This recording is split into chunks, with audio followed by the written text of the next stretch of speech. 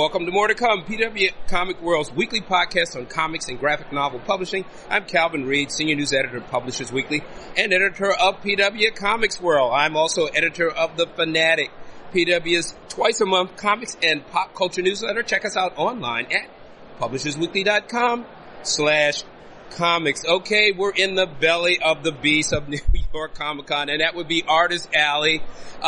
You could say it's on the lowest level of Hades, but actually it's not bad. It's cool. It's not like it was when it was at the northern end in the old Hutch situation. But never mind all that. I'm here with Mark Russell and Richard Pace, the co-creators of Second Coming. You may have heard about it. I think there's a little something in the news.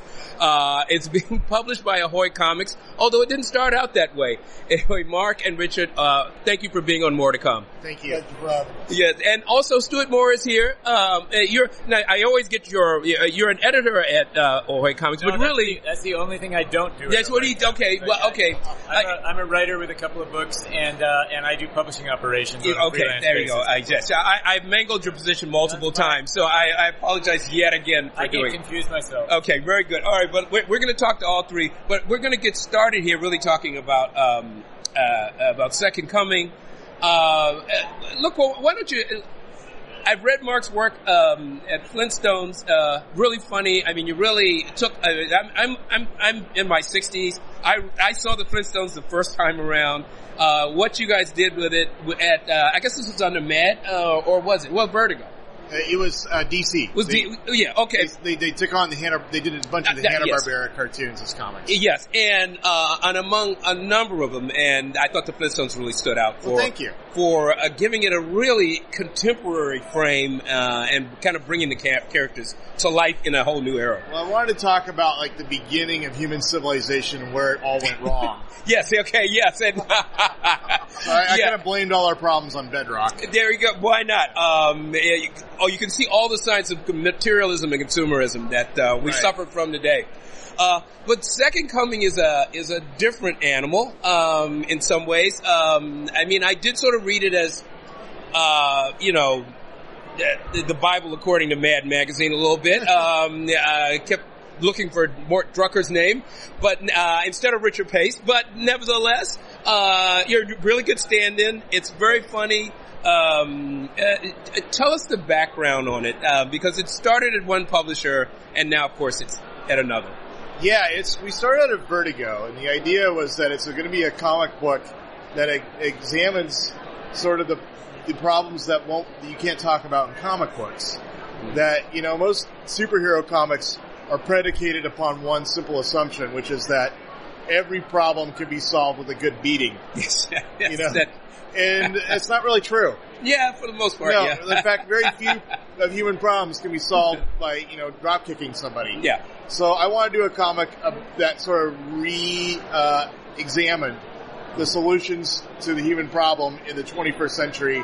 And so I brought in Jesus to sort of represent human empathy and compassion as a possible solution for the impending extinction for the human race. I mean, the only problem with that is that at least the father, that would be God, he kind of sees him as a loser. Yeah, I think because he's the one that started this assumption that the world is really about kicking ass first and best. And that, you are your moral superiority comes from your power. Yeah. That it's like the only reason anybody looks up to a superhero is not because they're better than the neighbor or their Sunday school teacher or whatever. They look up to them because they could turn invisible. Yeah. Or because they can fly. Yeah. But and they can kick your ass. and I think that's the moral authority that God sort of exercises in the Old Testament. It's like, well, you should do what I say because if not, I can strike you with lightning. Yeah. Or, or drown the world. Yeah, exactly. Well, there's also this is Richard. The Ten Commandments. Thou shalt have no other gods before me. Mm. It's like, it's an acknowledgement there's other ones, but they suck. Yeah. And I think that in the version of this comic, Christ's mission is to come to Earth to say, well, no, God tried to fix the world's problems with revenge and, law, and it obviously didn't work. Yeah. So let me try something else. So, I mean, this seems like a kind of a sensible look at, the Christian doctrine. It's a way to look at religion in a reasonable and thoughtful way. But I guess that's not how some members of the public took your book. Or your publisher, for that matter. Yeah. There was a bit of a controversy. Yeah. Maybe you want to tell us about it? Yeah. They may know, but it's more interesting hearing it from you. Right. So, yeah, when it actually was announced and people were fine with it for a while, but then for whatever reason, slow news day, Fox News picked it up and ran on their website, and that kicked off this whole firestorm of controversy. Yeah. There was a petition to get DC to drop it, and it generated like 500,000 signatures, each one of which in turn auto-generated an angry email that went directly to our publisher's inbox. Which I think he's still cleaning him out of his inbox. Okay. But, so I think there was also some executive leadership change at DC. So they're like, remind me why we're doing this comic book about Jesus Christ. Yeah. So, it just kind of became apparent that it was in both people's interest, both our interests and theirs. Yeah. We went somewhere else. And luckily, Ahoy is a company that is like new and willing to tell sort of these daring, edgy stories that other companies, especially if they've got a few laughs in them. But but I think that, and tragically, the sort of controversy was all predicated on people who hadn't read the comic. People who had that kind of works a lot in these kinds right of cases. To have an opinion about the comic, speaking out about it. Yeah, and really, it's only for me, I don't like to have to defend my work. I like to think of my work as the defense of the work. So when the comic came out, I was very gratified that these people are suddenly going to be exposed as idiots because people can now read it for themselves and realize that none of the things they were saying about the comic were true. Yeah. But it's actually a very pro-Christ and very sort of... Yeah. It's not like a smash and grab. It's not like we throw a brick through a church window and ran away.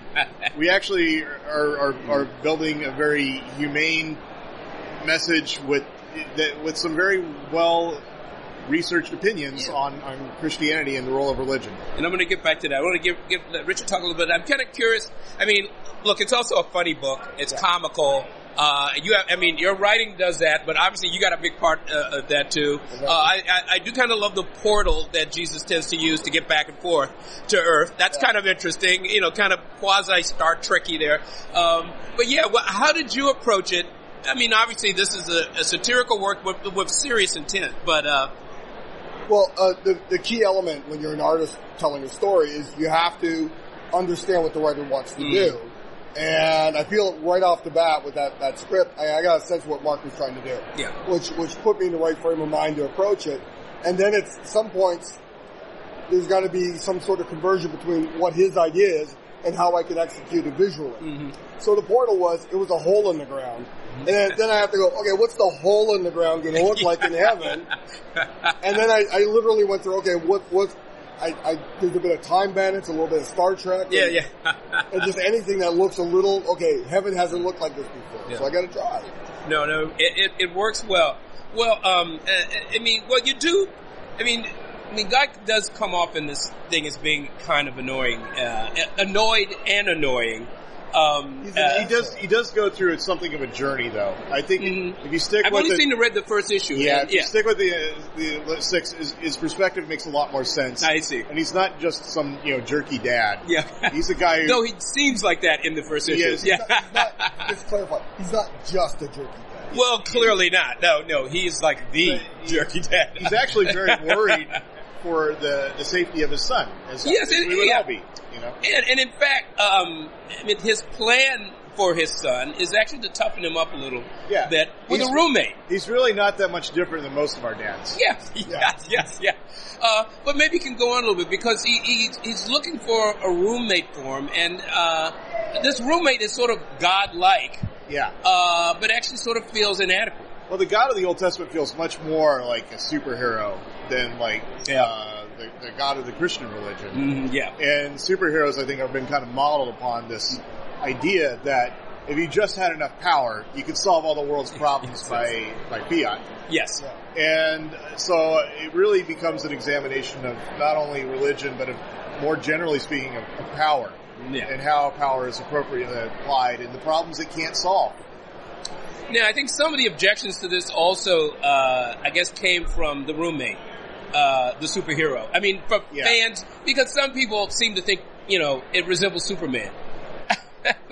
Yeah, well, he's a very Superman-like character. Yeah. He's got the same powers and whatnot. Sunstar.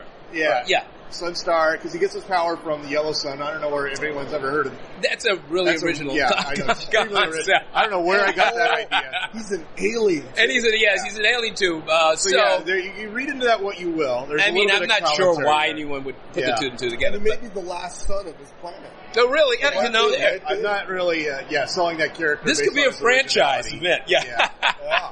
But I wanted him to, both in the same way that Christ is the template for the Christian religion and the Christian faith, I wanted to pair him up with a character who's also the template of, the age of superheroes. Yeah. And the ideology of, physical force as the ultimate solution to our problems. So, it's an interesting and amusing ride. You certainly also sort of update some of the crimes that Sunstar has to deal with. Yeah, I noticed Monster Ball, intellectual property theft. Yeah, I mean, this is stuff. This wasn't in the comic books I used to read when I was a kid. It's the kind of guy who found out if you were stealing cable, he might incinerate. Yeah, there you go. The wall to your TV room. Your rumpus room would be destroyed. Well, I want to ask Stuart a few questions, but the book really does, as I was reading toward the end, I said, well, I assumed it was a satirical work, and I was expected to laugh, but I see at the end of it that he actually expects me to think. So I was a little annoyed with you. Well, because that was unexpected. Well, luckily, thinking is always optional. Okay. as we've discovered with the... well, that depends, because if you read the essay at the end, you're kind of forced into the issue of actually reflecting on your beliefs. I don't know if, my job is done. Give me a break while I'm trying to read a comic book. I'm glad you felt that way. Okay, yes. Glad you felt so forced. That pain. Yeah, I said no, it was. The gears cranked. It was tough after a couple of days at Comic-Con to do that thinking thing, but I was forced into it. So, but Stuart, tell us a little bit more about Ahoy Comics. I mean, actually, you've told me about Ahoy Comics many times, but this is the first time for our podcast audience. Yeah, Ahoy, it's a new-ish company. It's been publishing for a little over a year now. The first book was called The Wrong Earth. It's now a collected edition. Which is very funny. Yes, I like that book as well. Excellent, so thank you. There's another volume coming, or is it out? Yes, there is, but it'll be a little while. The artist has some other commitments. Comic book publishers always say that. Yeah. Well, it's going to be a while, but never mind. One of the things we're trying to do is all the books are published in 4 to 6 issue seasons, as we call them, and then we want them to come back. But we don't want to solicit before we're ready. Sure. So we want to make sure to bank issues, and our publisher's been very good about that, about giving us that freedom. But we do have a bunch of books coming out that are collections of some of the first and second wave titles, and the Edgar Allan Poe's Snifter of Terror will be out October 15th. Sorry. Right. I'm detecting a certain sense of humor and irreverence through all of these titles. Yeah. Is that part of your business model? Absolutely. To make people chuckle all the time? Absolutely, okay. Yes. Every book has to have a strong element of humor. Tom Peyer, our editor-in-chief, says, just look around at the world, couldn't you use a laugh? Almost 24 hours a day, yes, I need them. Maybe you're writing some of the titles, so you maybe want to mention some of those too? Yeah, I've got my book, Bronze Age Boogie, which recently concluded in serial form, Volume 1. Will be out in trade paperback in mid-November. And it's about a teenage barbarian swords girl who winds up fighting Martians in 1975 and 1975 BC. Okay. So it's a mashup of... how many genres can you put into this one? They're all 1970s comics and exploitation movie genres. Okay. Basically, there's a kung fu character, there are talking apes, there's all kinds of things. I'm sure the fans can't wait. All right. And my other series is called Captain Ginger, and that's about a starship crewed by cats. And Volume 1 of that is out now. Volume 2 starts in February. All right. Well, you see I have a Black Sad t-shirt on here. Yes, so, you yes. know, I need to catch up on Black Sad. You know, it's very cool. And I don't even like cats, but it's a great, it's a great, noir crime pulp series. Yeah. Well, look, you are actually, you know, I had Stuart on our panel, for new publishers. We seem to be in a really interesting time in the comics business right now, where there is a flurry of new businesses and new business models and approaches to publishing in comics. But I think this is a pretty solid one. Really quality material that makes people laugh. Well, and apparently think. Not bad. I hope that's a business model. It's at least an approach. Yeah. Well, look, I can't wait. Would you like to? Yeah. Well, there's just one thing. You were talking about the seasons for the primary line of Ahoy Comics. We're a little different than that. Mm-hmm. We're actually going to be ongoing in a sense. Uh-huh. Where we're going to finish an arc, take a little break, put out the trade paperback, and then continue the series. Cool. Okay. So it's while a lot of Ahoy books take long breaks and relaunch, we're just going to continue going with little hiccups. Okay, great. All right. Well, look, I've only read the first issue. I'm looking forward to the second one. Once again, good. Okay, great. Well, I'll go over and get one. Laughing and thinking all the way. Look, thank you all for being on More to Come. Thank you very much. Thank you for having us.